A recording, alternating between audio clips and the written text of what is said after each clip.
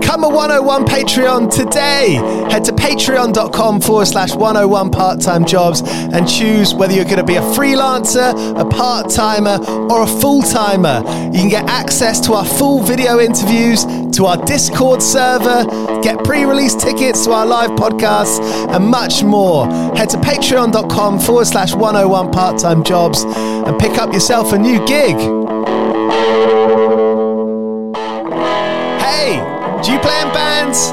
I did for the longest time, and I wish that I knew that DistroKid was a thing. I don't even think it existed back then. DistroKid makes music distribution fun and easy with unlimited uploads, and artists keep 100% of your royalties and earnings. 1 million plus artists rely on DistroKid to get their music on Spotify, Apple, YouTube, TikTok, Tidal, Instagram, and all the major streaming services. When you get DistroKid, you can see a DistroKid bank and withdraw your earnings. You get notified when you've earned royalties, and you can withdraw via the app. And you can even check your streaming stats on Spotify and Apple. Get 30% off your first year on DistroKid by going to distrokid.com/VIP/101pod. 30% off for your first year. That's not bad. We know it's a tough world out there. Why don't you make it easier for yourself? And to get 30% off that free year as an artist, where you get 100% of your royalties and earnings, go to distrokid.com/VIP/101pod. All right, stay with me. I'll be right back after this. With the Lucky Land Slots, you can get lucky just about anywhere. This is your captain speaking. We've got clear runway and the weather's fine, but we're just going to circle up here a while and get lucky. No, nothing like that. It's just these cash prizes add up quick. So I suggest you sit back, keep your tray table upright, and start getting lucky. Play for free at LuckyLandSlots.com. Are you feeling lucky? No purchase necessary. Void where prohibited by law. 18 plus terms and conditions apply. See website for details. Hello, you're listening to 101 Part-Time Jobs, where I speak to bands to hear their stories about how they've survived. Today, I've got Chris Wollard, one of my favourite songwriters of all time, of Hot Water Music, who are about to release their new album, Feel the Void, which comes out this Friday on Equal Vision Records and End Hits Records in Europe. Satiety Socks supports this episode. Based in Brighton, they've got a new range of seriously soft socks made from organic cotton and delivered to you in sustainable packaging. You can get 15% off your order from satietysocks.com. I've got a couple of pairs. I've worn them to work. I've worn them running. I've worn them doing this around the house and can safely say they're extremely comfortable. You can get 15% off your order at satietysocks.com using the voucher code 101pod. And 10% of all their profits go to the amazing charity Gig Buddies, which enables people with learning difficulties to fully enjoy their communities through attending gigs together. I absolutely love that idea, and it's such a pleasure to talk about that on here. Cheers for listening to 101 Part-Time Jobs. I'm very pleased to welcome Chris Wollard of Hot Water Music. Go well.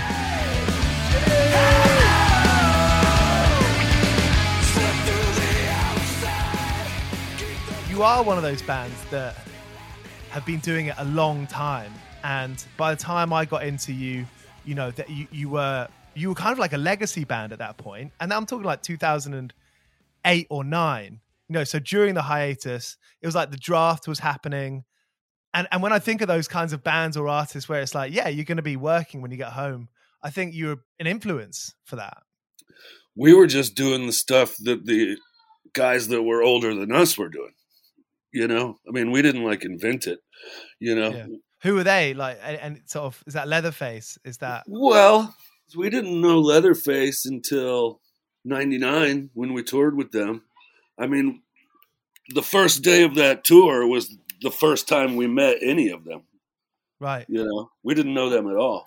But we were already touring for, 4 or 5 years before that, and we did learn a lot from them, We were always picking the bands that were older than us, picking their brains, and just, how the fuck do you do this? And, I mean, I was doing that in high school. I don't know why I thought it was a good idea or acceptable at all, but I was like 15. It was kind of funny. Well, I was 15 when my family went to DC, and I made my family take me to the Discord house, which was not easy to find. It's not where you think it is. And I met Amanda Mackay, and she gave me her number. And I would call her all the fucking time, man.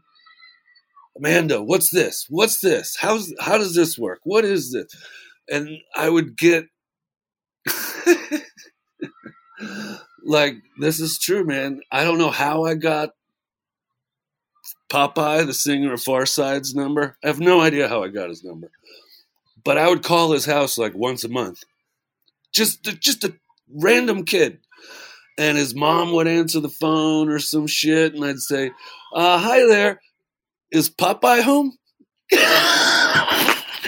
And she'd start laughing and put him on the phone, and like they'd be like recording or something, and I'd be like, so how does that work?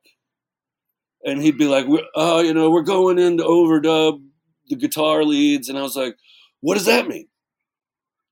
I remember that specifically, just like totally random, right?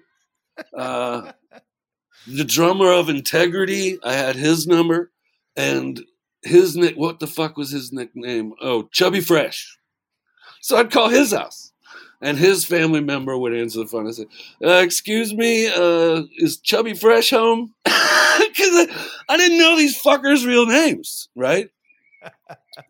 I remember when Snapcase put out their first like cassette demo, I can't remember who it was, but one of them had their phone number in there. And it was like, for booking, call this number. So I'd call him up and just terrorize him, just like, hey, I'm Chris from Florida, and I'm just going to punish you, and you're going to have to answer the phone one of these times. And that's actually how I got to know Frankie, because I got his number in like 98, and I called him like a dozen times or something, leaving messages, and just like, hey, this is Chris from Florida. Hey, and he just wasn't answering. And I'd call at like 8 a.m. I'd call at like 8 at night. I'd try all different times a day. Be like, I'm gonna figure out when the fucker's home, right? No way. And then I left him a message. I said, after like a dozen times, I said, hey, this is Chris from Florida. Look, man, I just want to talk to you about music. That's all, right? Now, if you want to talk to me, then this is so fucking weird, man. I was like, if you want to talk, change your answering machine message and leave a message for me about when I should call, because I can't get a hold of you. And so then I called like a week later, and it was a different message. So I waited till the end, and it said, oh, and then if this is Chris from Florida, call it this time. And so I did. And then we talked for, an hour or something. And by the end of that conversation, he didn't have a fucking clue who Hot Water was or who I was. No fucking clue. But by the end of that, he gave me Sean Stern's number from Youth Brigade. So I had to do the same thing with Sean Stern, just randomly call this guy and then convince him. Because by the end of that talk, me and Frankie had already decided, okay, we're going to go on tour together. We're going to try to do a split record together. I just had to call Sean and convince him,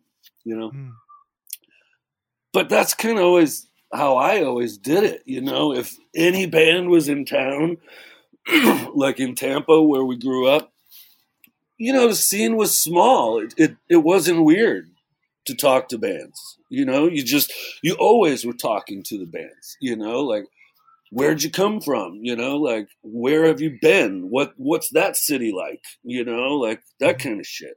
Do you have any contact? You just played in Atlanta. Can I get the number for Atlanta? I want to get a show there. Shit like that, right? But yeah, Avail was a really big one for Hot Water, because they were like a few years older than us, and they'd been established as far as like they had a network of people that they could tour and stuff. I started out roadieing for this grindcore band called Assuck. I don't know if you've ever heard of them, but No. yeah, I was like 16, I think, when we did that tour, and I was just a roadie. But I learned a lot from that, you know. Yeah. Did Book Your Own Fucking Life? Did that exist? Yeah, when that came out, that was awesome. There was that confidence. You know, I feel like there's a very fine line between just being really fucking excited and like being a punisher. It's having intuition, right? And just kind of having a bit of ingenuity about how you're trying to do the thing that you love. Yeah, that's true. And you have to be kind of naive, you know. Mm-hmm. But I never had really a bad experience with that. But like I say, the scene was pretty small back then. But I don't know. I mean, it just felt really normal because bands would come to town. You know, once we moved up to Gainesville and we were living on our own and stuff, you know, every band that came through needed a place to stay. You know, and whenever you went out, it was just kind of a normal thing. It wasn't that weird. It wasn't necessarily punishing like I think about it now, you know. It was everybody's broke, you know. So, you know, you have a band stay at your house. Like, what the hell was the name of that band?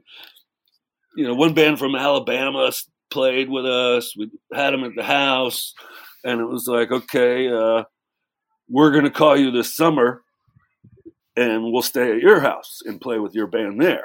And right. you would just do that with everybody you met, you know. And so you ended up playing with a lot of different bands. That's you know, part of how, you know, we weren't really like a hardcore band or a punk band, or we were kind of touring with anybody because that was just our version of things, you know, like that's just what you did.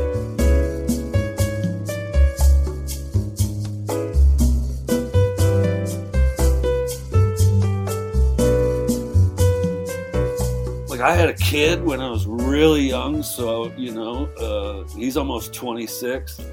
Hey, Chewy, where are you going? Come here. Is that your dog? Yeah. Yeah, he's just running around the yard. But yeah, it was like, how do you balance family and tour?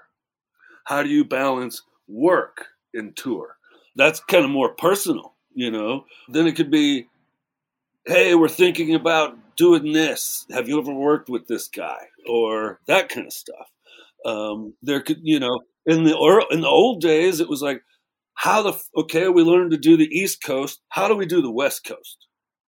And then when we got that, it was like, how do you go to Europe? There was no rule book. You had to call somebody that had already done it before. And then they're going to put you in touch with somebody. But you're learning like infrastructure, you know, life balancing. You know, Bad Religion helped us out on this kind of stuff later. At that point, it was like, do we need a manager? Is that a good thing or a bad thing? What should we watch out for? Or when we started doing like contracts, right? It's like, what do I need to watch out for?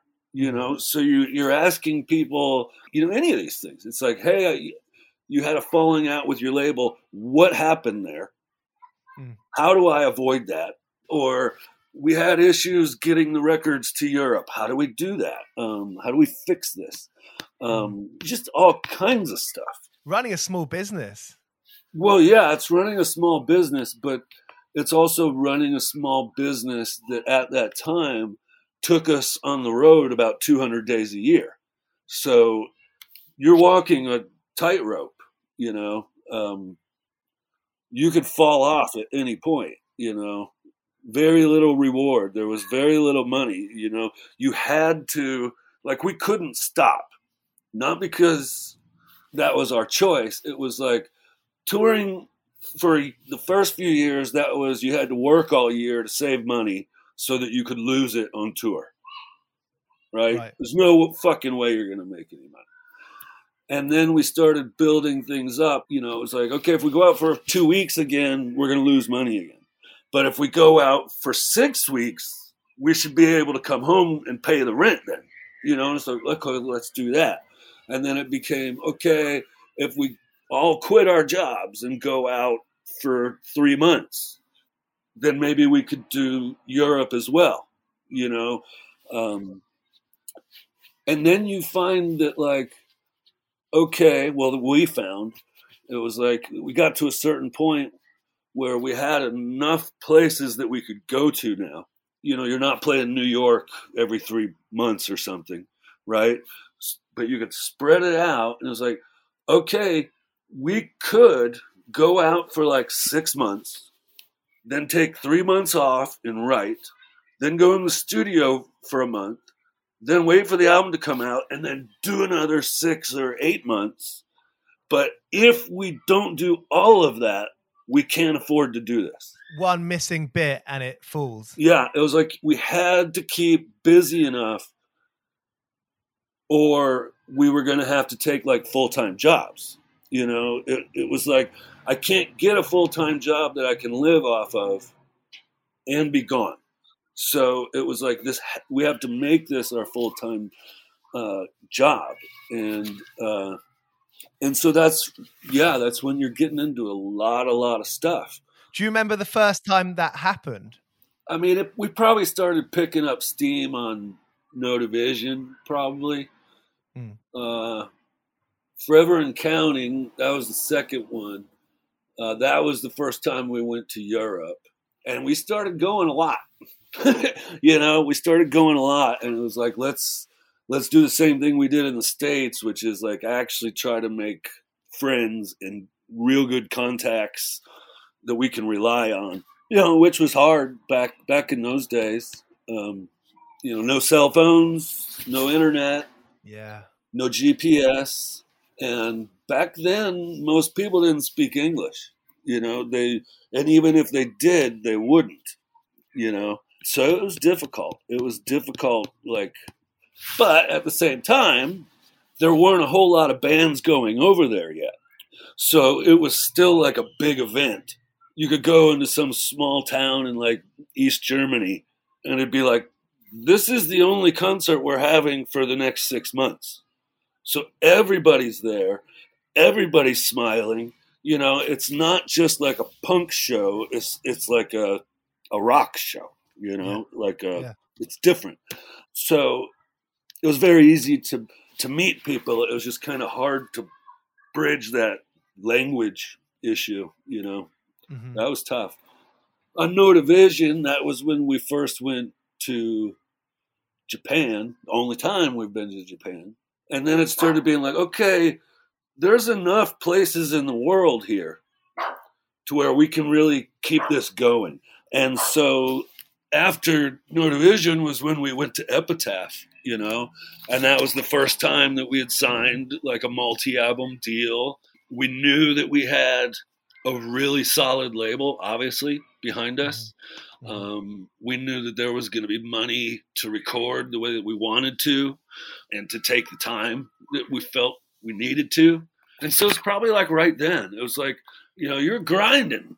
You were grinding. But when we got to Epitaph, we had already laid enough groundwork on our own that once we had their resources of like all the people that they have some very, very smart people there.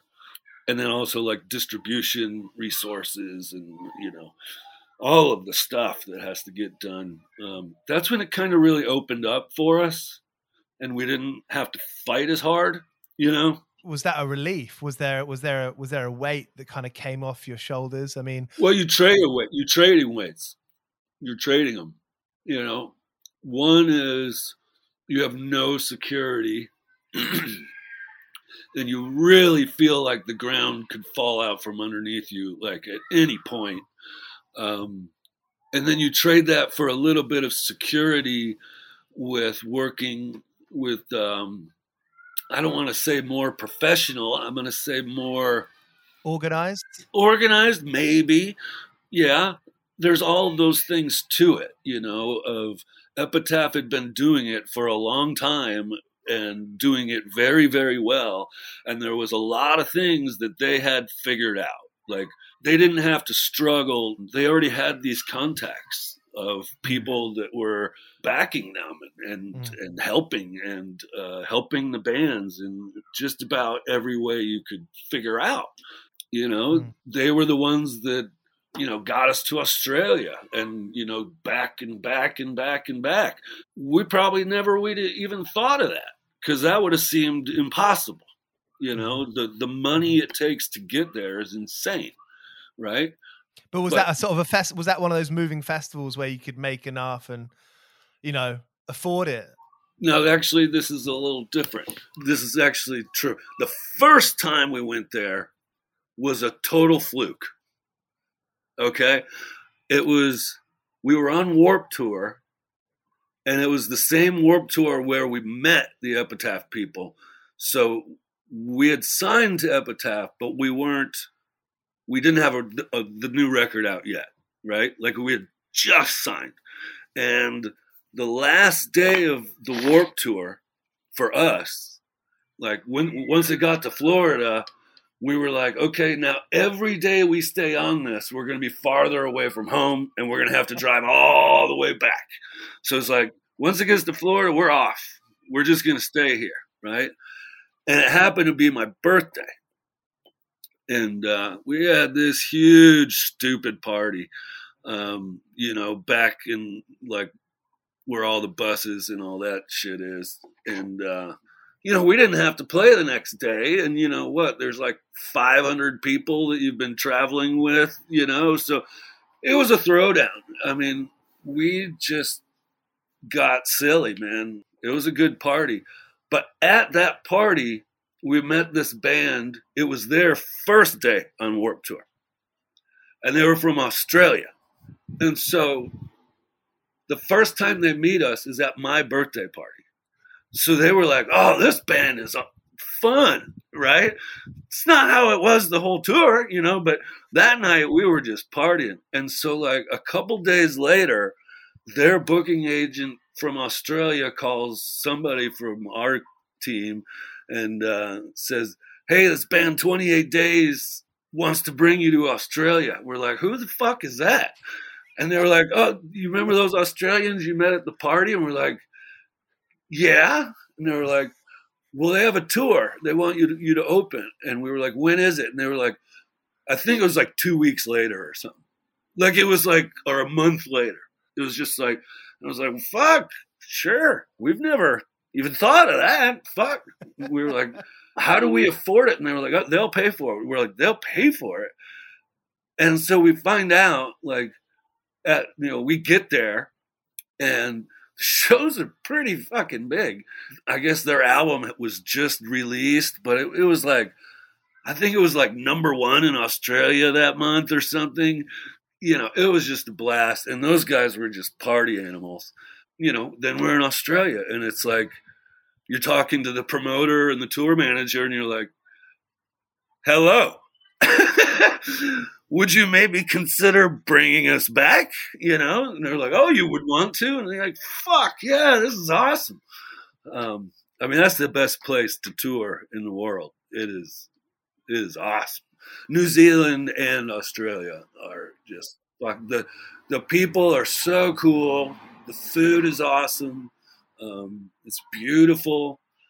It's cool. And it's so different. It's really, really cool.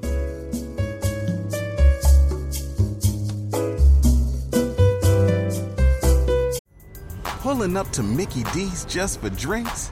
Oh yeah, that's me. Nothing extra, just perfection and a straw. Coming in hot for the coldest cups on the block. Because there are drinks. Then there are drinks from McDonald's. Mix things up with any size lemonade or sweet tea for $1.49. Perfect with our classic fries. Price and participation may vary. Cannot be combined with any other offer. Ba-da-ba-ba-ba. yes, it's stress for sure. Like it stresses you out. But at the same time, it's like, in my mind, I look at that contract as all this really means is us over here and us over here, we're both going to try our fucking best to put this whole project together. No matter what your job is, like, I expect you to be kicking ass.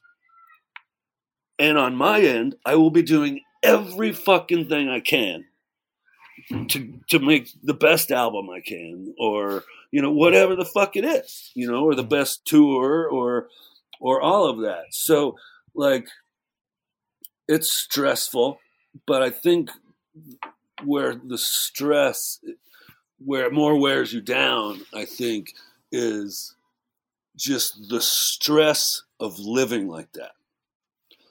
Like always on the road or in a studio. So this means you're eating in a restaurant 3 times a day. But, you know, not to be crass, you're not sure where you're going to take your next shit.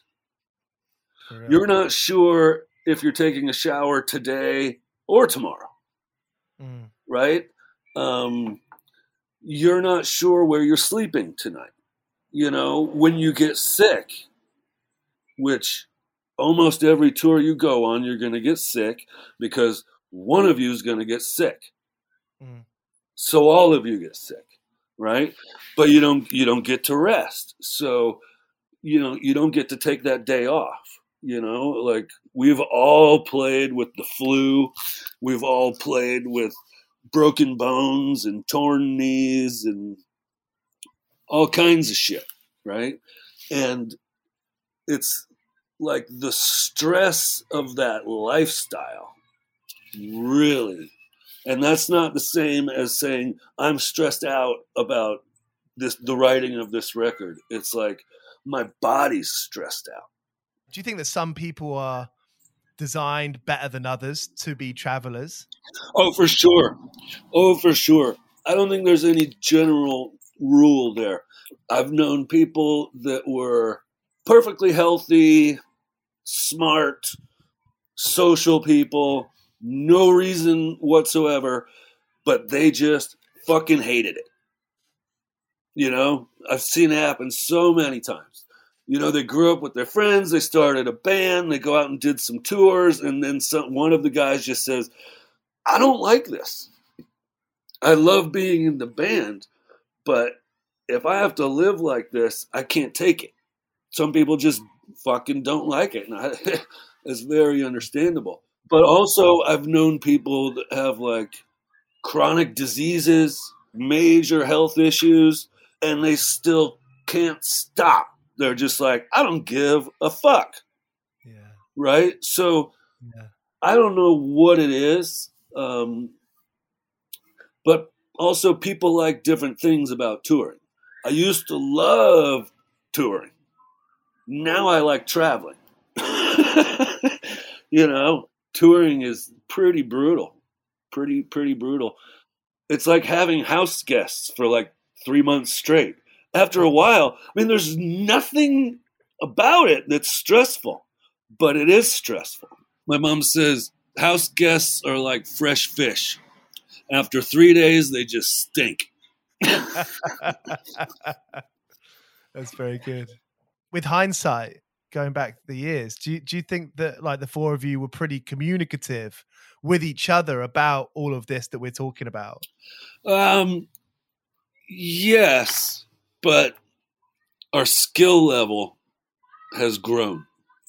So I think we've always tried to communicate, and we always have found a way to do that.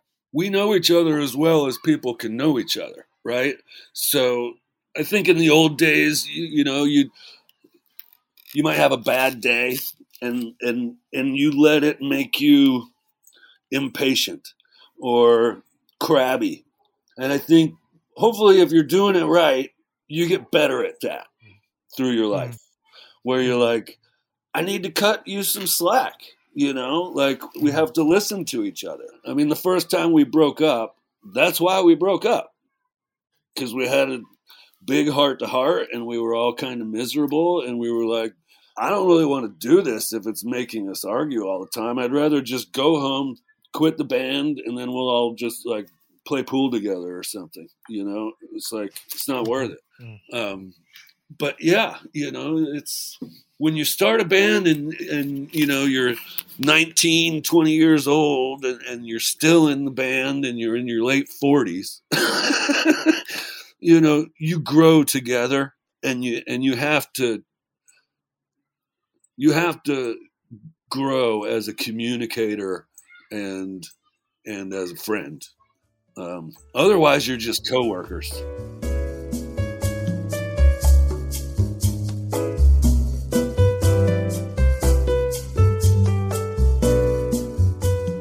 Painting houses, has that been your main side hustle or your main hustle even? Has that kind of well, been that's my job.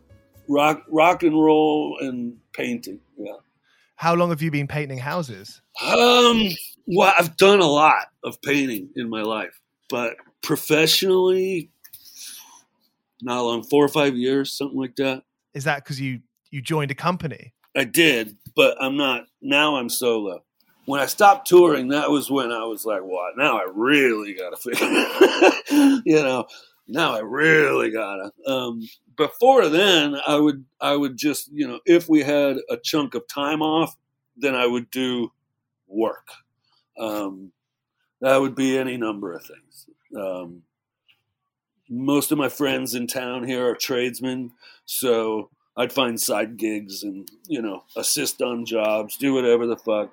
You know, there's been times when Hot Water hasn't done anything for long gaps. And then there's times where for 6 years straight, I'm not doing anything but rock and roll, you know. If you really look at my work history, my legitimate work history, like at a company, there's very little of it, right? So it was pretty hard to be like 40 years old. I mean, I'm 46 now, but it was pretty hard being like 40 and finding anything new, right? Because like I said, I'm 40. So it got to the point of like, okay, well, a lot of this stuff I've done is young man's work, construction or whatever. And man, I'm telling you, I would hand in my resume and I already knew that it didn't matter what I wrote on that fucking thing, because all this person's reading is, I've been drunk on the road for 20 years. Right? Because that's what it looks like. Right? And it's true, you know? Could you see it in their faces? Oh, it was fucking awful, man. It was fucking awful. I couldn't get a fucking job that was worth it, you know? I mean, I hate to sound like an asshole, but like, you know, I have a house, you know, like I can't make like minimum wage, you know, I have to find something that's going to support, you know, I mean, even Guitar Center, I couldn't get a job. Really? Let me tell you something. If you go to the Gainesville Guitar Center, there's a Hot Water Music record hanging next to the fucking door. I was just like, dude, you know, I don't know everything about guitars, but like, I know enough about everything in this room that I can sell it. You know, I'm like, what the fuck? You know? And I didn't really want that job. I was just thinking about starting my own guitar store. And I was like, I want to get a little bit of hands-on. How is that business going to stay afloat, you know? But I was just like, what the fuck? You know? And so then I did get a job at a silkscreen company, right? Like making T-shirts, which I used to do that before Hot Water. And we used to make our own for years. So I was like, that's kind of fun. You know, fuck it. Why not? But it was really not, like I would have to have been doing overtime every week. And it was just like, God, this is just defeated me. So then I was like, before I started there, the weekend before, I was just like, fuck this. So I started calling all my old buddies, being like, hey, do you need anything on that house you're building? Or, oh, you're building fences, you need any help? Or, oh, you're doing flooring, do you need, or tiling, or, calling everybody, all the old guys. And then one of my buddies goes, no, but Paul is. And I was like, oh, okay, cool. And so I called Paul, and Paul was like, no, I'm not looking. My brother, Mark, is. And I was like, oh, okay. So I called Mark, and I was like, yo, Mark, you looking for something? He's like, what, you looking for work? And I was like, yeah. And he was like, all right, I'll see you tomorrow morning. So, yeah, I went to work for my buddy Mark. He was older than me. Great family, though. All of them are great. But he took me under his wing, and he really mentored me on how it's all run, and doing your estimates, and how to watch your back, and the more professional side of it. We were 4 people, and we built it up to him and me plus 9, so we were 11 people. And I was having a blast, man. I was having a blast. Had multiple sites across town all the time, multiple crews going, really having a lot of fun. And then unfortunately, he got cancer and lymphoma. And a year later, he passed away. Then I kind of took a couple months off, and then people just started calling me, being like, "Hey, are you still painting?" And I was like, "Yeah, but I'm not with the company anymore." And then word just started getting out, and so I'm just doing my own thing now, which is really cool. But it was really just kind of meditative. I really dug the fact that my job wasn't about going fast, It's about taking time and nice and mellow, listening to punk rock music, painting a house, and every day when you left, it looked better than when you came, So it was just really nice, comfortable job. And as far as how hard it was finding a job, I feel very lucky for the one I have. I'm not really conditioned for 9 to 5. You know what I mean? If I wake up and I want to play guitar for a little while, I can do that. Or if I'm at work and I'm like, oh, fuck, I just figured out that chorus. I can go outside and write it down, and it's neat. It's neat.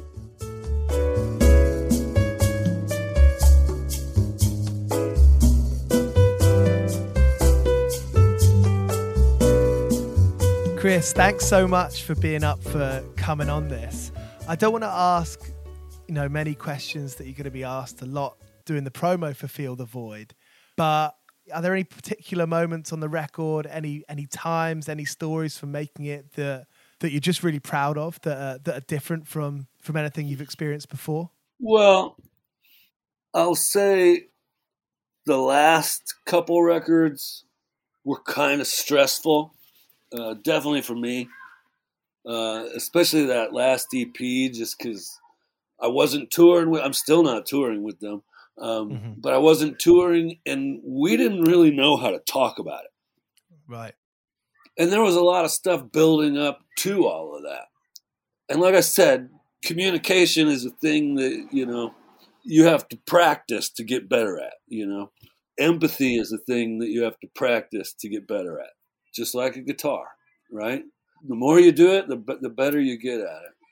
Before we started working on it, we knew that we were coming up to a point where we had to be like, are we going to work on another album? If so, are we going to do that soon? Are we going to do that later? But they were all done. Everybody, we were at a space where it was like, what's next, right? And we didn't have to, but you knew you had, like, I had things I needed to say. They had things they needed to say. I had questions. They had questions. We all had to figure out, you're getting older. Like, life changes. You can't just take for granted, can't just assume that the person you started a band with in your early 20s is going to be the exact same person when they're 46. It might be, hey, I want to take some time off to hang out with my family, my kid, my mom. I got to do some work. I'm doing a different album right now. So how about next year? Any kind of thing. Mm-hmm. But this was more personal, and we had to really get into it. We couldn't avoid anything. Everything had to be on the table. It was, a tough family discussion, but for everybody. But it's not the first one we've had. I'm sure it won't be the last one we have. But we came out of it being like, okay, now we're all on the same page. And it was like, okay, now I feel like I've been heard. And everybody else feels like they've been heard, right? And then it was like, okay, well, now I fucking can't wait to work. And so, musically, every record's different because you're at a different point. You're interested in different things. But this was one of the rare times when it was just like, yeah, this is kind of stressful, maybe, because I know it has to be like as good as we can do, but like, I'm not thinking about that. I had a fucking blast, man. Like, right. I was just smiling the whole time. It's never always going to be like this, but the way I always hope it will be is that everybody is contributing on the same high level of, I'm not just listening to my stuff, I'm listening to what you're playing. And, what about this? Let's try this. How about if we do that? And it's like, and everybody can say that to me, like, yeah, sure, I like that thing you're doing, but what if I don't do the drums you want? What if I do this? Or what if you change that chord, to this? And, where we're all experimenting together. And if you're going to be in this room, then you should be fucking helping out. You know what I mean? They're like everybody. Like, we need everybody, like Brian McTurnan, Ryan Williams, Chris Cresswell, like everybody needs to know, like, I didn't ask you to come here just to sit here and look pretty. Like, we're all here to work, so like, get stuck in. Yeah. And it's not all about you. It's about the song. You leave your ego at the door, right? And come in here and have fun, like, figuring out this song. And if you can't do that, then go fucking outside and have a beer and figure it out and then come back in, like, but it was just like no bullshit zone, yeah, no, it was a lot of fun. It was a lot of fun. And that's what I feel off of it, That's what I feel. There's some very dark subject matter, but it was a lot of fun. It was an inspiring, like, project, from the very beginning. It was fun. It was a lot of fun. Yeah, I think you can hear an energy when someone's having fun. I think you can hear that on record. Maybe it's a subconscious thing, or no, I don't think it is. I don't think it's subconscious. There's also like in hardcore, right? There's some bands where it's like, damn, this band's fucking heavy, right? And then there's some bands where I'm like, dude, that singer sounds like he's actually really fucking pissed off right now. And you're like, I believe it, like, I don't, you know what I mean? And I don't think that's in my head, You can tell when someone's smiling when they're talking to you over the telephone.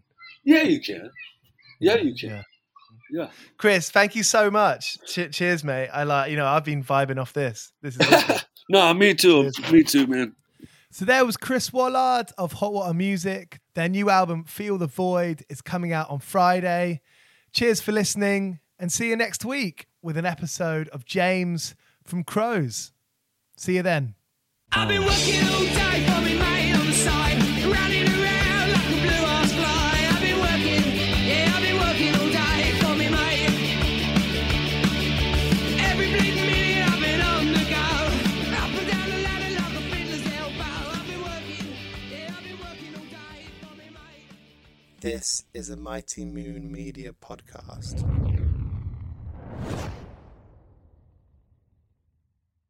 Judy was boring. Hello. Then Judy discovered ChumbaCasino.com. It's my little escape. Now Judy's the life of the party. Oh, baby, mama's bringing home the bacon. Whoa, take it easy, Judy. The Chumba life is for everybody. So go to ChumbaCasino.com and play over 100 casino-style games. Join today and play for free for your chance to redeem some serious prizes.